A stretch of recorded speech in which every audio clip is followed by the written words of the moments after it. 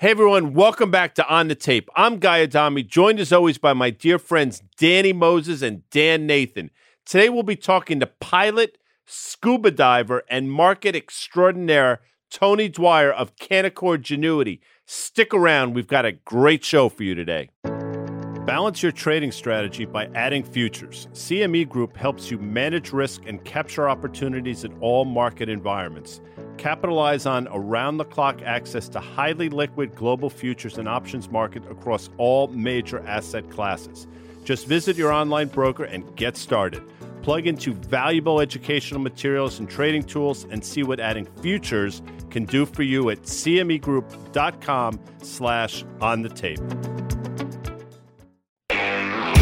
Hello, Tony. Hello. Just thought I'd let you know. Where's the S&P gonna go? Oh, man. Hello, Tony. Tony. Was that your Neil Diamond voice? Yeah. That's fantastic. That is outstanding. Thank you. That's Danny Moses, ladies and gentlemen. Most people hate their voice, not Danny Moses. No, I don't. No, I hate my voice. I can't listen. No, you sound great. First of all, we're all here in person. First time I've seen Well, the Tony kids call Dwyer. that IRL. What kids? The kids. The kids. So, well, we're The kids on the IRL. internet. We're I don't know what we are, but Tony Dwyer flew here. Tony, what the hell's that? So when my son was a little kid, he was always playing aviation video games. So when he started to do well in school, he asked if he could try to fly. So he was doing his solo on his 16th birthday.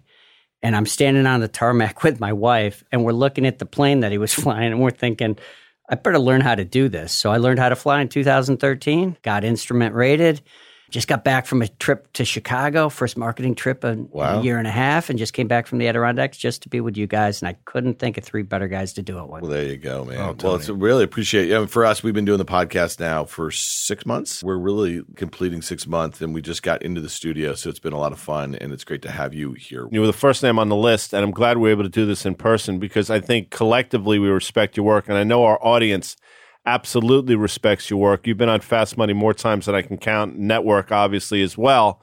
And the market's been fascinating. I don't want to drill down into calls, but just as we sit here, we're sitting here ahead of a bank stress test, which will come out after we tape this. But the market seems impervious to everything, Tony. So maybe you can just sort of wax poetic a bit before we drill down. That's such a great point, Guy. I don't think the market's impervious to it. I think it's been going through these rolling corrections. So in April, we had downgraded the market. It caught a lot of news. I hate it. It's like made for TV. But the call for a 10% correction has literally happened in every area. In May, the NASDAQ got down 9%. Semis down 14%. Then you fast forward to currencies coming. The dollar comes down hard and it bounces back. The 10-year note yield in March. Nobody on the planet thought the 10-year note yield was going to come down. But the 10-week rate of change did. And we downgraded the financials at that point. So then fast forward to last week. I mean, come on, you got a 12 to 15% hit between the banks, the materials, the industrials. So, Guy, I think you bring up a really frustrating point for a lot of people. You're looking at the S&P or NASDAQ and you're like, wait a second, it's at a new record high. I would also add crypto is an asset class. Exactly. It is. I meant to say that too. No, SPACs. so we've gone, I know the S&P's tenfold bigger than crypto, but crypto went from $2.5 trillion to $1.6 trillion or whatever the total amount is of those Fugazi coins. Well, you took all the fluff out of it, Danny. I mean, you know that you took all the fluff and euphoria out of every area. You hit the SPACs, you hit the crypto, you hit the currencies, you hit everything along the way. So here we are at a record high. Here's the issue. In this cycle, it used to be that if the market gets defensive, infotech goes down. So now with the secular names, secular growth names, if you add back the FANG names that were taken out of infotech in 2018, it's 38% of the market. So if the move when it gets defensive is to buy what represents 38% of the market, you really need an event to create a bigger than 5%-ish kind of thing. So you just go through this rolling rotation and rolling correction that's very frustrating for people to watch. Yeah, frustrating, but the S&P is up 13% in the year. The NASDAQ, which had really underperformed the S&P for most of the year, has really, like you said, caught that bid because now big tech is deemed to be defensive. And that brings us back to where we were in early spring of 2020 when, what did Druckenmiller call it, a black hole that we're in. Where did money go to first? It went to the largest cap recurring revenue sort of names. I saw a tweet earlier today, Tony, from Liz Ann Saunders. Non-profitable tech stocks have reasserted some of their dominance this month and are outpacing the S&P 500 by 10%. So what does that tell you? We're getting to a point where we've had all these rotations. You move back into big cap tech. Now they're going back for everything. So we know the meme stocks are the thing. If crypto could kind of put in a little bottom, that's the one thing I would say about this summer that could be kind of weird here. We're breaking out to new highs after these major indices have consolidated here. Are we going to see just a wild ride into Q2 earnings? I just think it's going to be more rotational, Dan. Like I showed you a chart I wrote on dwyerstrategy.com about. There's a great indicator for rotation between growth and value, and I'm happy to give it publicly as an educational thing. It's a 10-day rate of change on the relative performance of the Russell 1000 growth to the Russell 1000 value. The time to be buying the growth and really getting aggressive in growth was in May when everything was down almost 10%. Now that relationship has gotten to an extreme where growth is outperformed, to Liz Ann's point, who is fantastic, by the way, is outperformed by such a degree that you want to buy value. Now, it doesn't mean that growth tanks. So that could mean that value goes up more than growth, or it could mean that value goes down less than growth on a pullback. It all comes down to interest rates. So here's the call. Think about this. In March, most people thought that the 10-year note yield was going to go straight to 2% on inflation break-evens and inflation fear. It's never had such a big rate of change on a 10-week basis. You've taken all of that out, and now it's oversold. So what if you actually go back to the reflation trade? And Dan, I'm glad you asked, because here's the deal. This is exactly what happened in 2004 and 2010. We are in an indigestion period, in my opinion. And forget my opinion. My opinion is stupid. It's what the history is. We're in a period where you're trying to figure out whether the Fed is going to pull forward their tightening. Doesn't that sound like 2004 after that huge run off .com low? Doesn't that sound like right after the great financial crisis with an 81% never before seen ramp, and you go into the spring of 2004 and it's indigestion? It's not the end of the world. It's a 5 to 10%, maybe even a little bit more. Those occurred because the Fed cut rates to zero in both instances. One was because of 9/11, and the market responded. And I give credit to the American consumer.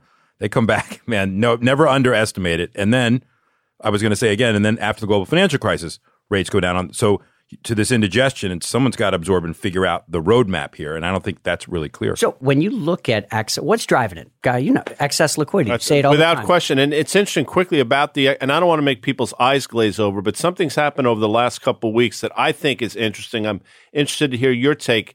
You know, that reverse repo market, right? I mean, this overnight reverse repo market that was flat forever. The Fed raised their interest rate, what they pay people, to 5 basis points, I believe. Correct me if I'm wrong.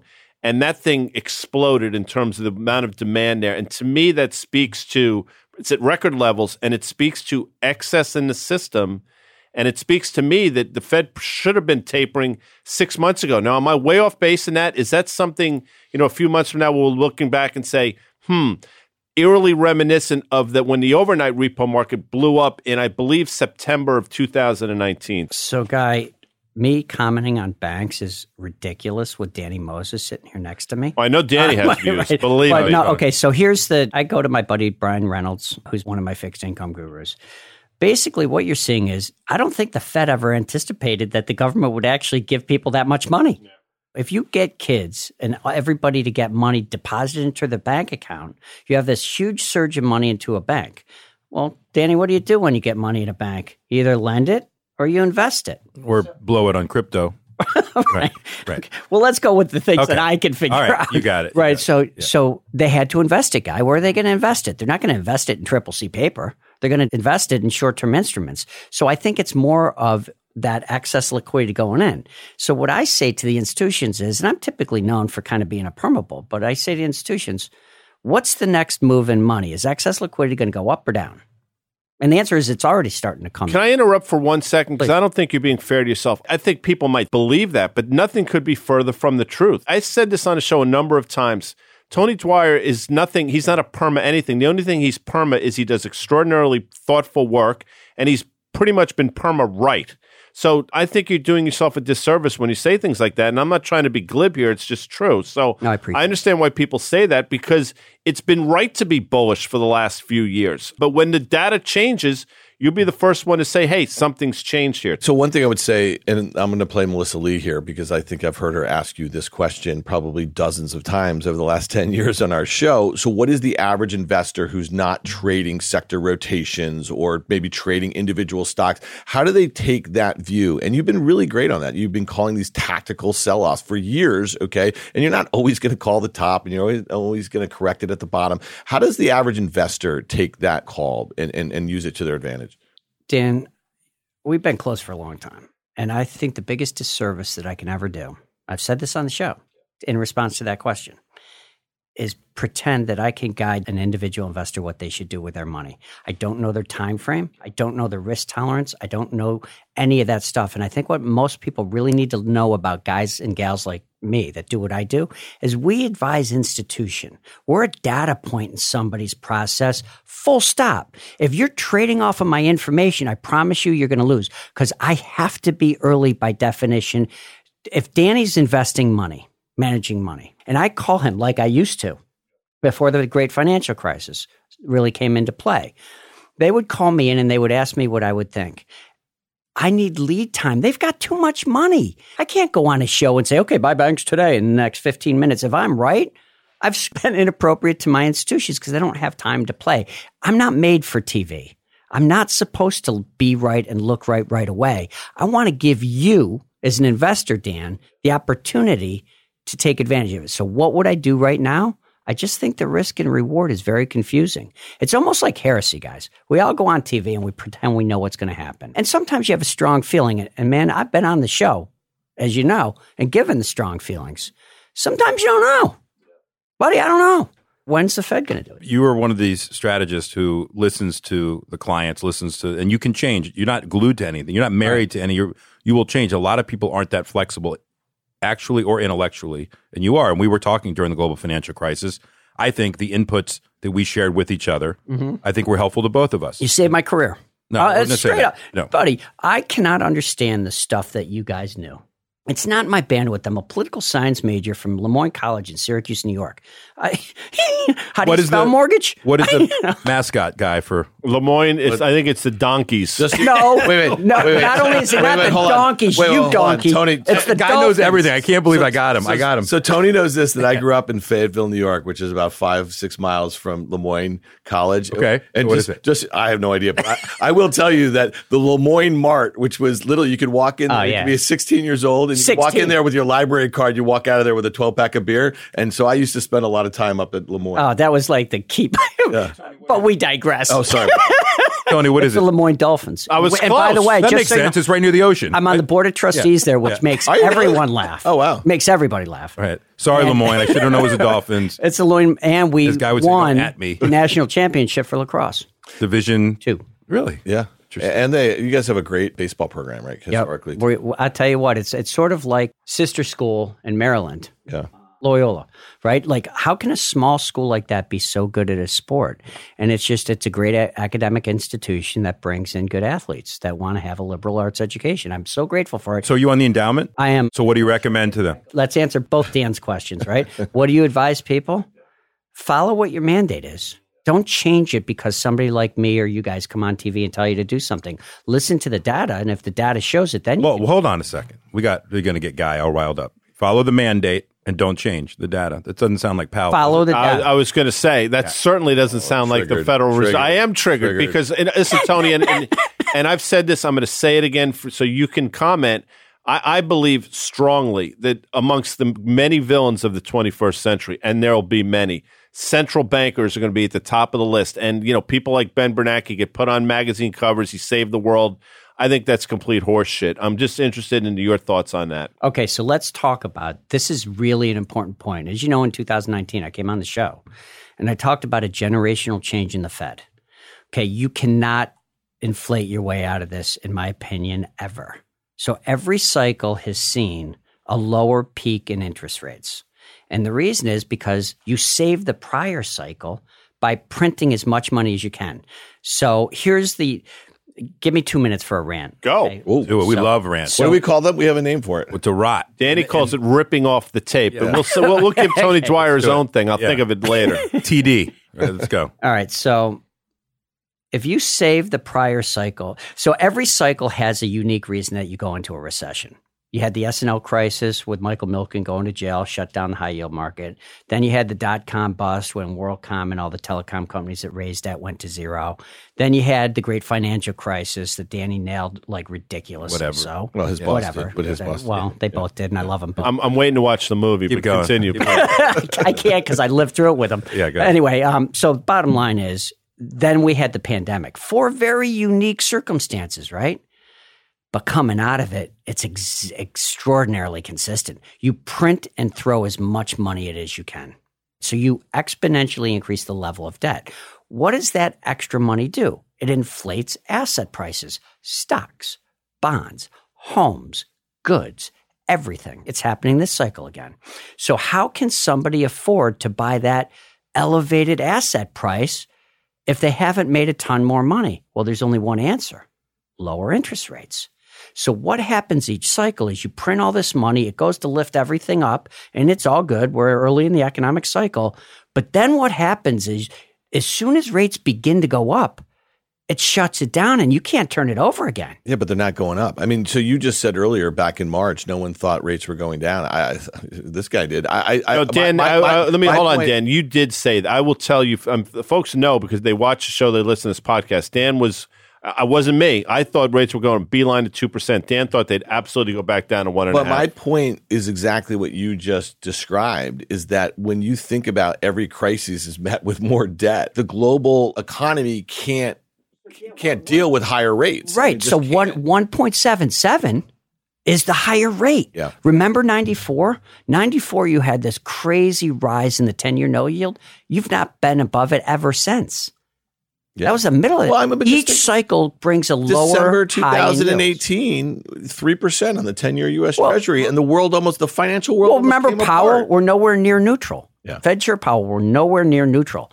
Yeah, if you're basing everything off of the mean of the prior cycles, but if you draw a trend line, which we send out in almost every note, if you draw a trend line from the peak in real rates going back to 1980 to today, it suggests, and this was our call in 2019, is that you would peak the real Fed funds rate somewhere around 1% to 2%. If it takes longer, which it will because it does every cycle, to work your way out of this crisis with more debt, that means your next peak in the real Fed funds rate could be a negative number. So what if the Fed, controversial statement, what if the Fed never, let's not use never, and for a long time past my career, does what Japan and Europe is now doing, and they don't manage interest rates via short-term interest rates. They manage it via the balance sheet and commentary. That changes, and it's because of the level of debt. Well, the one constant of blowups is always leverage. So the leverage in the system in a certain asset class or something that always blows things up. So the Fed is inducing with these low rates. The longer it goes on, the more leverage inherently that gets put on into the system. The leverage this time isn't on the consumer's balance sheet as much as it is on the corporate balance sheet. So that's right. I agree that the market can't handle higher rates, but we should at least experiment with the possibility. Bank of England came out today. They have inflation in their system, but they're not going to raise rates. That sounded coordinated with the Fed. Obviously, there's a global coordination going on, and we used to make fun of Japan, and you're right. Now we are going to be Japan, more than likely, and we'll see what happens. But Danny, what's the first in January of 2020? The Fed was asked. Everybody was asked. You think you'll ever buy corporate bonds? And they almost laughed. Yeah. No, they'll come up with something. 2 months later, yeah. So they're out buying corporate bonds, bottoming the tape. So the one thing, though, that is, the moral hazard we've talked about before, that has been here now for a better part of 10 years, what you're creating here, this moral hazard. To invest money in that environment, you had to put your brain in the closet, I guess, and just chase the liquidity, because the right trade has been print money. Where's it going? The sexiest asset in town, which is the S&P. That's what it's been for the last several years, and every dip gets bought. And there's no sign the Fed's going to raise rates. Spoos and twos. My buddy Timmy's been saying that to me for years. I mean, but the answer is that, we get wrapped up in whether they should or shouldn't, whether it's right or wrong. It doesn't matter. They are. Mm-hmm. Right. So if the guys printing the money keep giving you the money, but what happens is you go into periods of the tactical stuff where you get this indigestion because, well, what if they stop printing the money? So let's talk about tactical real quick because you've made some amazing calls. And as we sit here, it appears and as some though really bad ones. Well, listen, I mean, that's the nature of the beast, right? I mean, it appears as though there's going to be some infrastructure deal. Who knows what's going to happen? Does that come into your line of thinking in terms of sectors to be in? Made a great call with banks. You thought rates were going lower. You thought banks were going to top out. That happened. A lot of great calls underneath. As we sort of look forward at the landscape, we sit here with a 10-year, probably 1.48% S&P all-time high. We've gone through this. What looks interesting? What doesn't look interesting to Tony Dwyer? If you look at the relative performance of the banks, the industrials, and the materials, and that was my banks and tanks call last year, it's time again.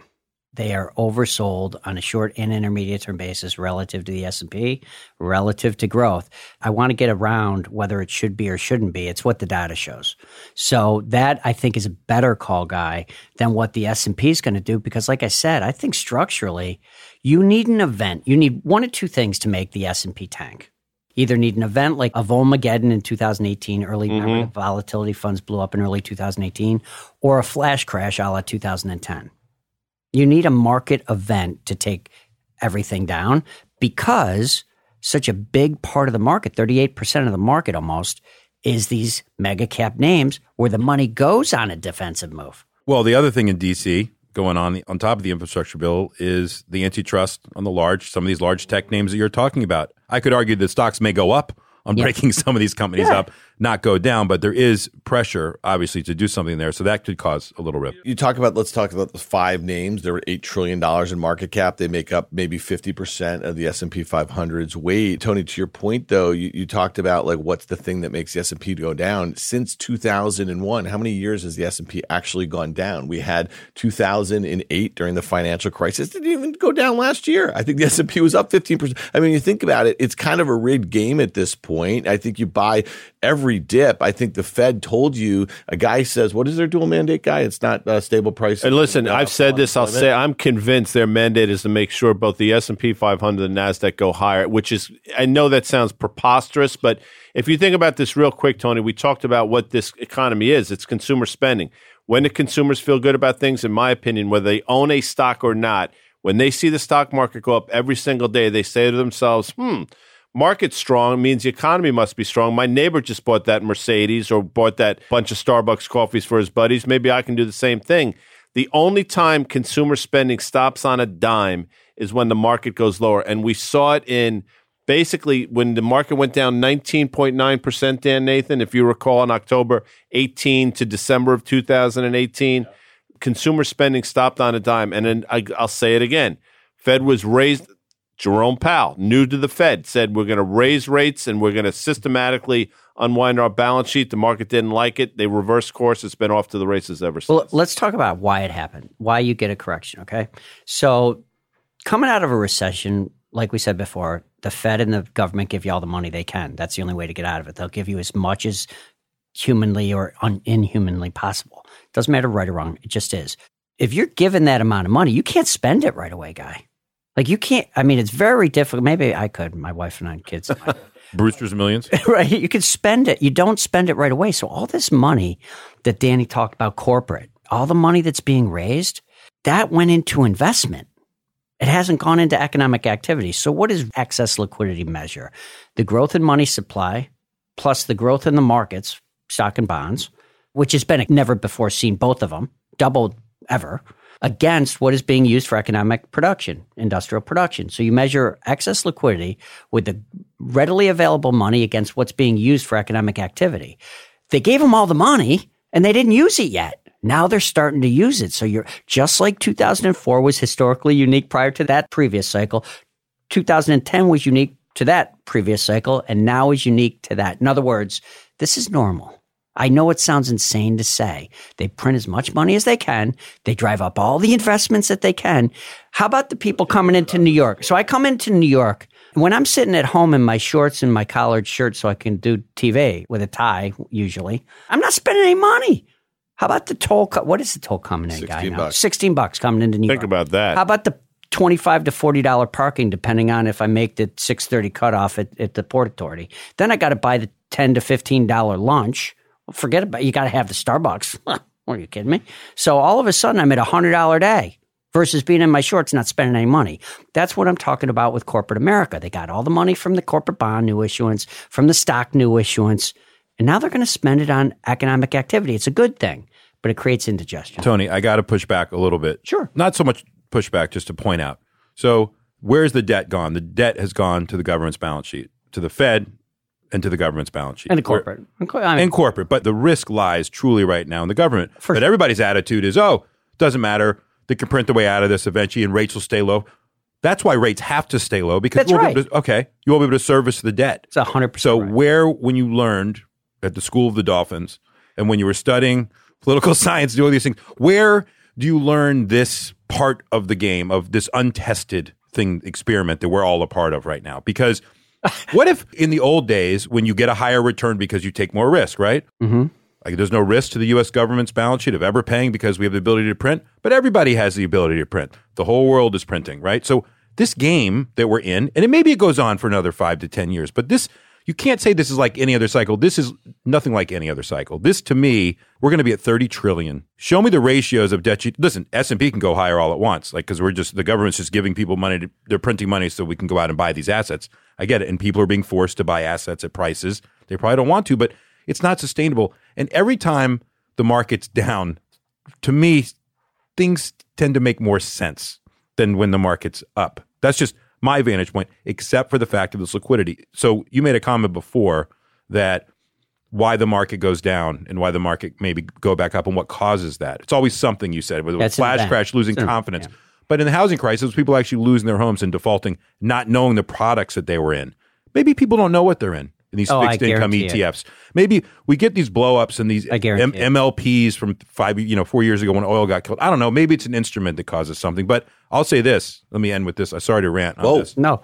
Buddy, who do I call? I call you. I know. But, looking for what it is. Right. But it could be a product, not Bitcoin. It could be anything. It could be a product that gets frozen, some category, right? But they end up being blips, all those situations. And Tony mentioned like the flash crash. My goodness, May 2010. It really was like a one-day thing, and we just moved on. And Tony, it went down 15% then. It bounced back. But Tony, can you help Danny to stop worrying and learn how to love the debt bomb here? Because that's really what we're talking about. By the way, for everyone out there, the minute that I love it, run. The minute that I turn blue, it is over. Like just so everybody knows, when I'm totally confused in the debt market, who do I call? Him and Vinny. Well, I can't call Vinny, not me. I'm way too skewed at this point. See, it's one of those things where we're a primary currency. The U.S. is a primary currency. The euro is primary currency. The yen is primary currency.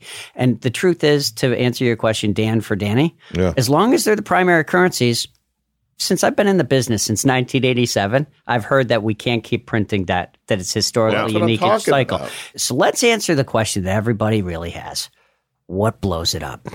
And it's when you lose the primary currency status. We've talked about this. You lose the primary currency status so that if you're paying things in yen, dollar, euros, or pounds, game over. Because that's where the real inflation, where you become the Weimar Republic and currencies aren't worth anything because you're using something else. And then that way the U.S., Japan, Europe can't print negative paper. Like, think about it. They're printing money to lose money. Things are fragile. Extraordinarily fragile. They're not until you find another avenue. How many times have we all said as an industry, we can't just keep printing money? Well, somebody better, if you look, we can. Look at the level of debt and look at the correlation to the S&P 500. It's debt perfect. to GDP, it's going to be 1.5 times next year. It's 150% as we speak, probably. And by the way, the S&P over GDP, I think, is now north of 200%, which are ridiculous levels. But there's crazy things that not crazy. It is crazy. There's things that you're up 90%, 91%. In under a year. Let's drill into the stock market. You just said, like, for instance, banks. Let's talk about some sectors here. Let's talk about some opportunities. Let's talk about being tactical. If you do get your 10% decline, let's say at some point over this course of the summer. I think we've got it, Dan. Yeah. I think we've got it in the various sectors. Oh, okay. All right. That makes more sense. Now it's time to rotate into the value, meaning the cyclical, because everybody gave up on them. All right. So let's talk about, we saw that rotation back into mega cap tech. We know that materials got hit. We saw banks get hit. We saw home builders, industrials Remember get Cat hit. and Deere, how they got Yeah, but it's funny, I'll just just say this. The headline comes out about a bipartisan, infrastructure bill. We just referenced that before. That's fantastic. That's deficit spending. And I'll just say this, Deere is up like 1.5% after getting nailed 13% over the last few weeks. That's not particularly impressive. So I think that there's a lot of like underlying weakness in some of these names that were really the kind of go-to when people rotated out of the recurring revenue names and they moved into more GDP sensitive names. But now those seem to be busted here. So is this just we're just going to continue to have this indigestion and just kind of one step forward, two steps back? That's like the summer of indigestion for 2004 and 2010. I mean, I can make a heck of a case for being uber bullish and uber bearish here at the same time. You know, the hardest, what's the real pain trade in our business? Still higher. No. The real pain trade is just wait for it. Right. Go ahead and tell your client, let's just do nothing. But that's my thing. If you're looking for a directional bet, I believe value will outperform growth. Remember, everyone listening to this, I advise institutions. That could mean value goes down less than growth if the market gets smoked. It could mean value goes up more than growth if the market rips. So what are the odds that we're going to go into a recession? What do you really want to buy a defensive position sector outside of some kind of tactical overbought, oversold situation? It's got to be the only time that the market goes down sustainably is when the economy has a need for money and limited access to it. You couldn't be further from that. You have CCC paper under 5%, I think. What? But you could have said the same thing in Europe and it would have been the greatest buy ever. Like, think about that. At 2%, let's say just for giggles, corporate paper was trading at 2% in Europe. It ended up some of it went negative yield. So on Thursday, you put out a video talking about something that you've never seen before in your career in terms of the number of stocks below moving averages and how it's sort of set up for some of the things you're talking about now. Could you sort of amplify some of those thoughts? So it wasn't my career. It was in the last 3.5 years because getting the data is really cumbersome. I need a quant. Like I said, I'm a political science major. That's why I became political sciences. I didn't know economics or finance, Dan. So in the last 3.5 years, think of how many new highs we've had just this year. How about the last 3.5 years prior? You did it almost every day prior to the pandemic. And at 3.5 years, you've never made a new high with under 50% of stocks in the S&P 500 above their 50-day moving average. In other words, the majority of stocks are below their intermediate-term trends, and you're printing new highs. Is that good or bad? I have no idea. It hasn't happened in 3.5 years that my associate studied for it.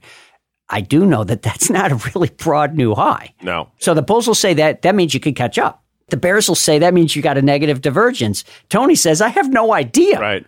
So when I don't have an idea, I will come on with conviction and we will have a conversation with conviction. All four of us have done it. So the other thing about this particular cycle, the passive as a percentage is obviously growing by the day. Like 50%. Yeah, but it's never been, it dominates.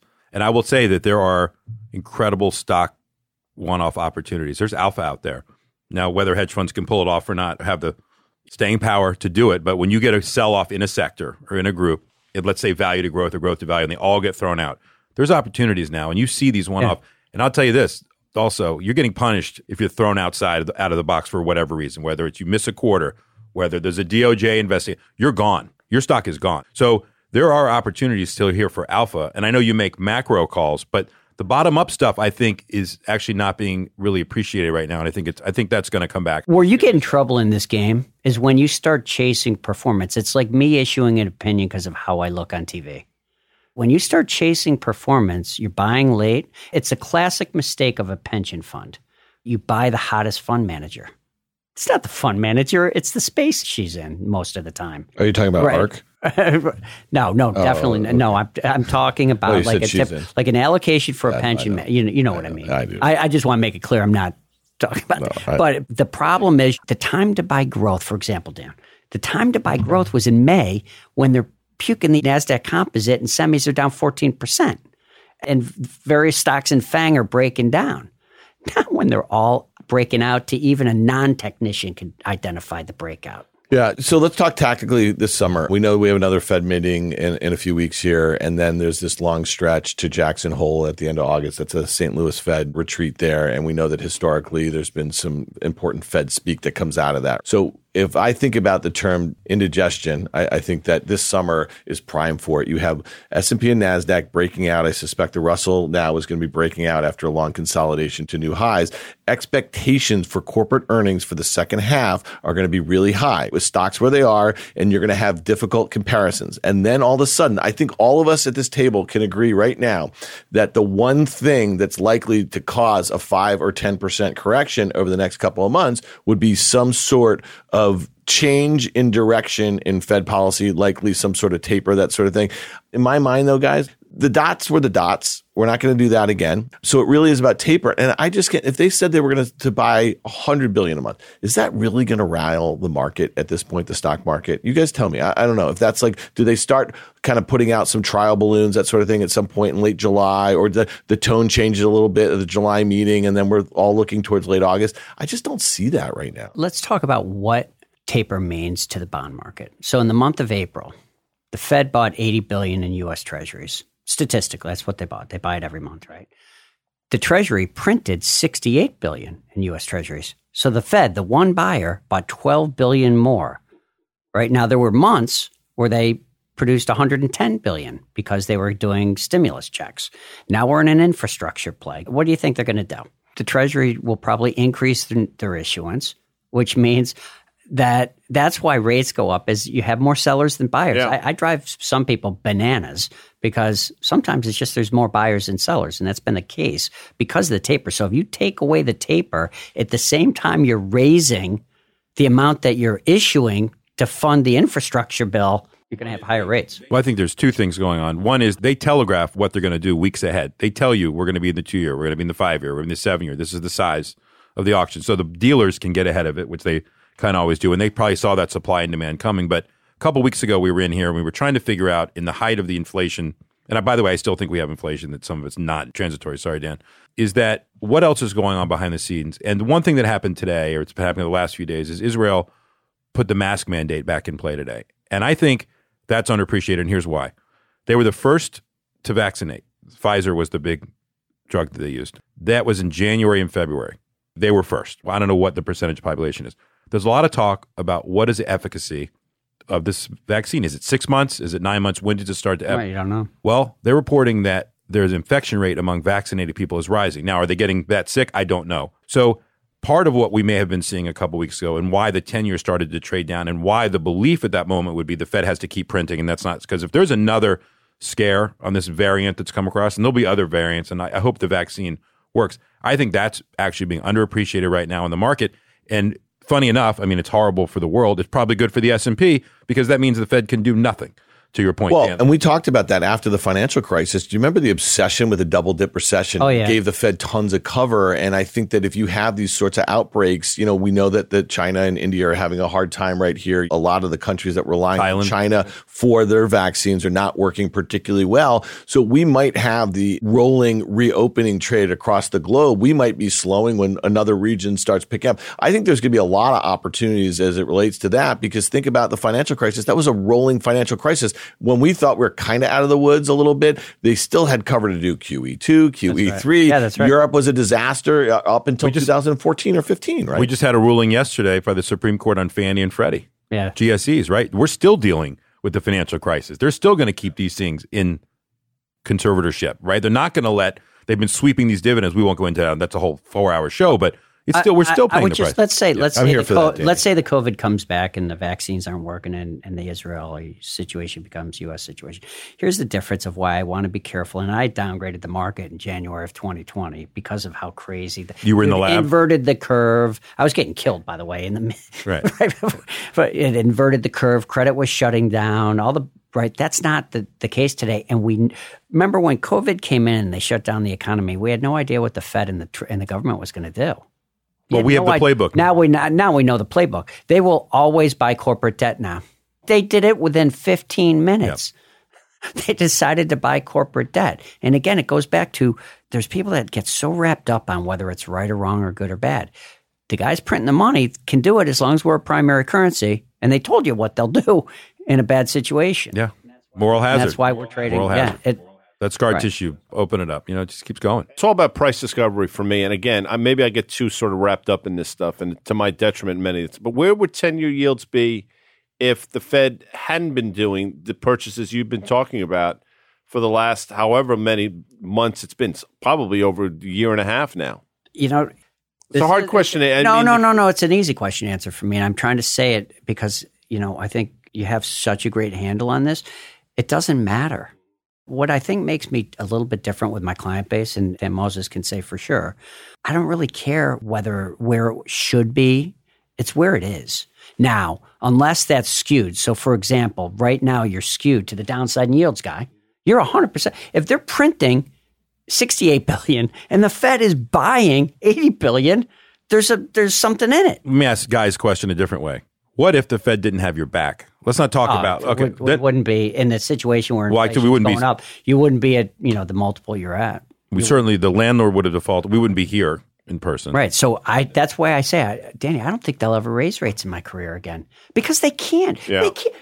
They can't even quantitative tighten. They can't even reduce talking about it. That's all they did. They did take out talking about. That's all they did. Yeah. They didn't have to change anything, and it created dislocations that they had to walk back the next day. Well, they'll do what they did, in 14, 15, 16. I mean, they'll start to taper, and then they'll do these little gingerly Fed funds increases of 25 basis points every couple meetings or something like that. They know that they have to get it back above 2% Fed funds so they can lower it when the next crisis comes. And again, then we have the playbook from the .com bust. Then we have the playbook. We keep adding. We do. It's a thick playbook. It's getting bigger. Let me give you a story back in the day. Like back in the day, I walk into Dan's office and his partner Vinny sees me coming in. And at the time, I think they correct. You were me at if I'm RBC wrong. then? No, I was at FTN. Oh, FTN. Midwest. So I walk in and I was bullish at the time because the guys printing the money were telling you they were going to keep printing the money. And these guys had it nailed.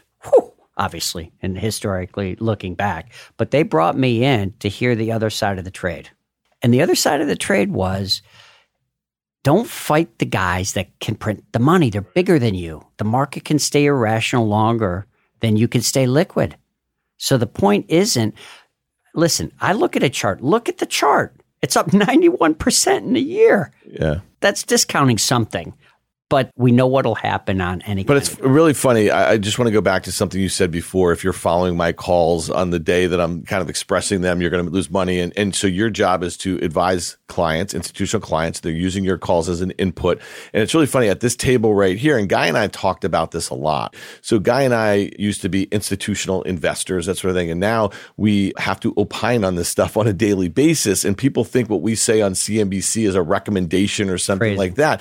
And it's really funny what you just said, that you used to go into Danny's office with Vinny and Porter and you got to hear the other side of it. And that's what we're trying to do a lot. I mean, I think that if you're going to take this podcast, and I've enjoyed this conversation, but some people may listen to this and be like, oh man, those guys think that the end of the world's coming. And I think it's a great medium to like put up against your own views and kind of stress test it, if you will, like that. And just lastly, I'll just say punditry is really hard because on your desk, when you and the guys would come to a thesis and you'd express that, you couldn't change your mind every day, but you had to have the flexibility to do that. You had to manage risk, that sort of thing.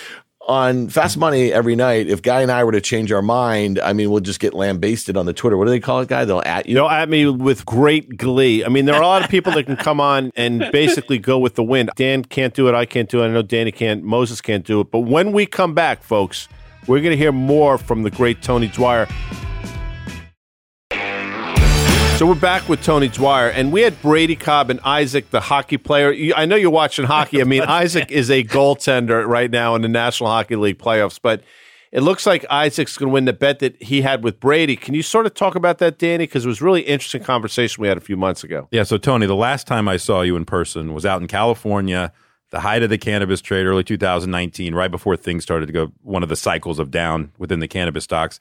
And you were at Canaccord, and you were presenting to a room, not about cannabis, just about the markets in general. Now, I don't think 95% of the people even understood what you were talking about in the room. Not that they were high or whatever, but it didn't relate necessarily. It was early in the morning. Even more reason probably that they were high. But I don't think that necessarily related because it's such a micro, not a macro group, and it has been kind of this thing. But I wanted to kind of rot off the tape here do my thing here on rip off the tape. come You're on, not Danny. rotting off the tape. We call it rot, which stands Yeah. for rip off the tape. Please, Danny. I'm going to continue. rip off the tape because I haven't talked about the sector in several weeks, and it's kind of been down a little bit. It's had a recent run up, but what's really frustrating here is that the state of Connecticut just legalized cannabis the other day. There's now 19 states have approved some form, adult use, and 36 have medical programs. Right? That's the state of Connecticut. State of Rhode Island, the state Senate just approved cannabis. That's going to go to a vote later in the year.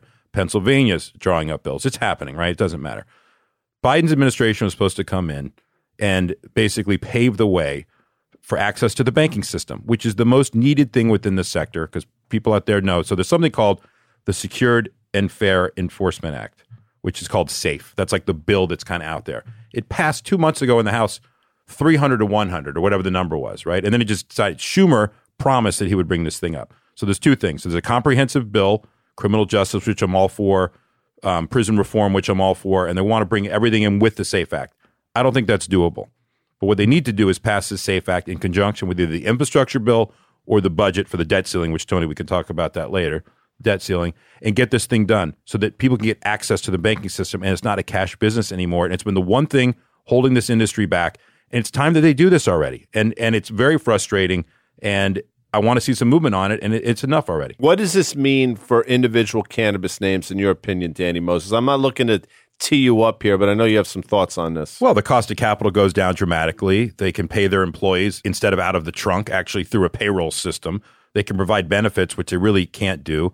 They should need to fix the tax code because too much of it they can't deduct as far as normal course expensive because it's a Schedule I narcotic. It's just simple stuff that makes no sense. We sat here talking about the budget, federal government and state budgets. This is a windfall. Look at the state of Colorado. Their school system has never been healthier.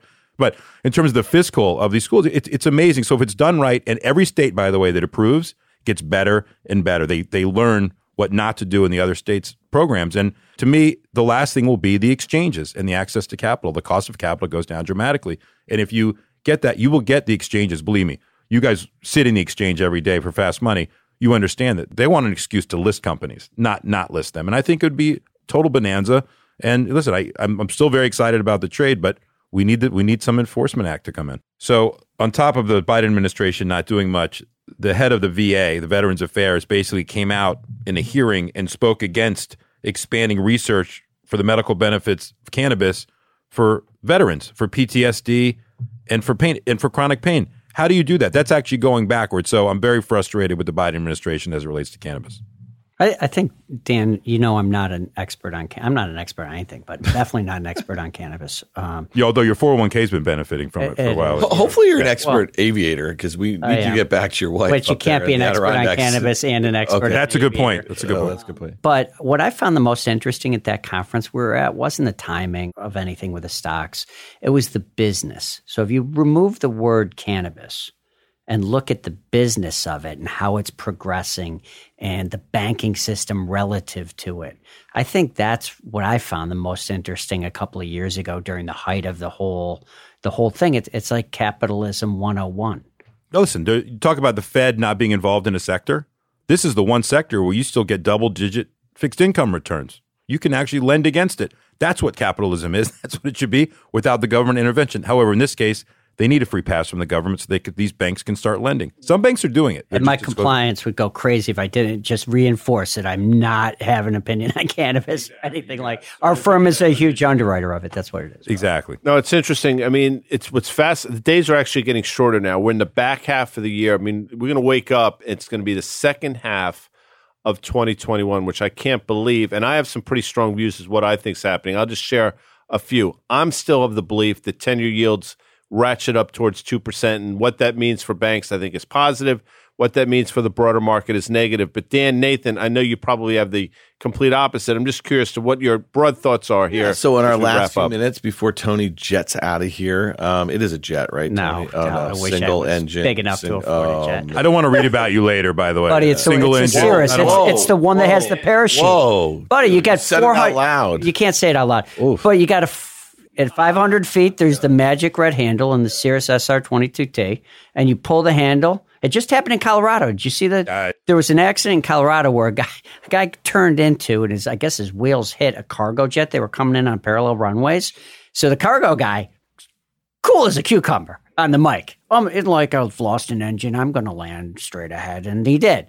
And the Cirrus pilot pulled the magic red handle that my wife loves that is there. Yeah. And a parachute jets out the back of the plane, and it's got straps around the chassis of the plane. So if you're 500 feet above the ground, that's what the plane that I fly has. So that, I mean, when you're flying over the Adirondacks, my wife looks at me and says, what happens if we lose the engine? I go, well, we're tree surfing. She's like, can we do something about that? And so we Not for me. And so you pull the red handle 500 feet above the ground, and you float down like the plane is under a parachute. Sounds like the Fed, actually. That's a good summary for the 4th of July summary. Sorry. It was helicopter money, I thought was the term that they used, right? Now it's eVTOL money. And now it's just Dreamliner money. All right, let's talk about this. We got a couple minutes left here. All right. My take, here's my setup. I think that you have a couple really great looking charts on the major indices. And if you didn't take out all the crap that we just said about rates, about Fed policy, about inflation fears, about Delta variants and this, if you looked at this Russell 2000 chart and the base that it has been in since February, and it is about to break out, and it's got a catalyst, a bipartisan. When's the last time we've used that term, bipartisan anything? So you have a bipartisan infrastructure bill. The Russell 2000 is breaking out to a new range. The NASDAQ already broke out after this long consolidation, and the S&P 500 is at new highs. So here's the deal. This is the way I see it. I don't think rates are going up. I think rates are going down. I actually think that's going to be negative for stocks because they're going to be going down for reasons that I don't think are going to be great for the economy in dealing with what I think is going to be a much slower second half in 2022. So I think you're going to get a rip right here into quarter end. We also have this Russell rebalancing. So you're going to get this rip into quarter end. I think you might see a continuation because you're getting led now by some of these mega cap tech names into their earnings, but nothing they say about Q3 in the second half is going to be enough to get these stocks going higher, and you're going to get your tactical 10% decline. And I think that's going to get bought. I mean, and if there's no other policy errors or the Fed doesn't get too hawkish or anything like that, it's going to be a fairly sort of narrow correction, about 10%. It's hard for me to get my head around that. You just gave me a look like, shut up. No, I'm trying to get my thoughts. Up. No, I'm trying to get my thoughts together on that because I still think at the end of the day, we have these periods of days or a week where we can ignore some of the inflationary stuff that's out there and what the Fed may or may not do. And I can't predict what the Fed's going to do, but I do believe if you continuously have high prints, and I'm looking at wage inflation, Tony, is the number one thing. And if that keeps going, you have two choices: raise rates or your corporate margins are going down, or both are going to occur. So either pass on those prices to the consumer, that's inflationary, or don't, and you're going to eat it on the margin. So talk about rotation. It'll be really interesting to see what happens with that because companies are now first going to start to report. To Dan, to your point, not until late July or August when they start to report the quarter, how that's manifested itself. And look, and I don't think it's going to be transitory. And I think guidance is going to come down for the rest of the year. I think there's supply chain issues out there across the globe. I think there's inflation areas. Oh, I got to interrupt though for a second. Okay, so McDonald's said that they are not going to be raising prices on consumers, okay, despite the fact that labor and some of the stuff's going up. Have you walked into McDonald's lately, guys? You don't order from a person anymore. You order from a screen that's 3 feet high. So I keep hearing about low-end wage inflation. It's such a small sliver, I suspect, of corporate profits when you think about the move towards automation in almost every sector, and especially in low-paying jobs. So you might have this it might be transitory, Danny, because you might get the productivity gains of automation that come out of this period that we've been in. And so you might have a near-term spike as far as wage inflation. But I think the other thing, technology has no question has created, I mean, we talk about the flat screen television in general. That was one of the big deflationary items that occurred that literally not out of nowhere, but had a big impact. That may be true, but someone's making those machines. A machine is making those machines. No, okay. Okay. Yeah. I'm just telling you, that's exactly what's going on. Well, don't forget, what really is driving core inflation is owner's equivalent rent. So yes, Danny, I'm with you on that, and that there is some that's not transitory. Lumber prices, things like that are transitory. But owner's equivalent rent and labor really isn't that transitory. If gas stays up here for a long period of time, if it stays at these levels, it's when has it ever done that? If rates stay down here. No, I'm not saying it's going to, but Dan, if it does, it has an impact on the consumer. If rates stay down here, then you're going to have inflationary impact because that keeps housing and rentals at a higher cost and continuing higher. Remember, this is year over year stuff on inflation. So you got to have an increase next year on top of this year. Right? So that really comes down to it. I'm a historian. So let's look at what happened. I think the summertime, similar to that transition period in 2004 and 2010 that people are starting to pick up on, just creates a chop. It was 15% in 2010. It was 8% in 2004. It can be anywhere in there. But the only thing that I think that could cause that is if you get a bounce back up in rates. Let's look at today as we're taping this. When I came in here, when I was thinking of getting ready to come in here, mega cap stocks were leading everything to a new all-time high. Mega cap stocks are not only down from that point, a couple of them are down almost 2%, and the S&P is in the exact same spot because that got made up for by the 1.8% move in the KBW Bank Stock Index. That's the rotation I'm talking about. If you're just looking at the index, unless you're a passive investor, where's the action? If you actually came into this session, the NASDAQ's ripping, we're all going up, right?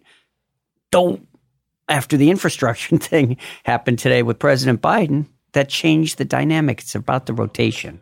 Hey, Guy. So I would wrap it up with this, and I'll turn it over to you. But this is 1970s New York City right now, right? We're going to have a hot summer, a lot of crime, a lot of inflation. Feels like 70s. So you were already raising your family by then. I was voting. I voted for Lindsay. I was a Lindsay guy back in the day. So it definitely you feels look like so. How old are you? I'm going to be 87 in December. You don't look a day over 90. I swear to God. It feels like 70s great. New York City, without question. Stop it. Don't let Jerry Seinfeld heal. You know what I mean? I mean, you can say what you want, but it certainly appears that way. And we'll see. I hope I'm wrong. Listen, I hope Danny and I are both wrong.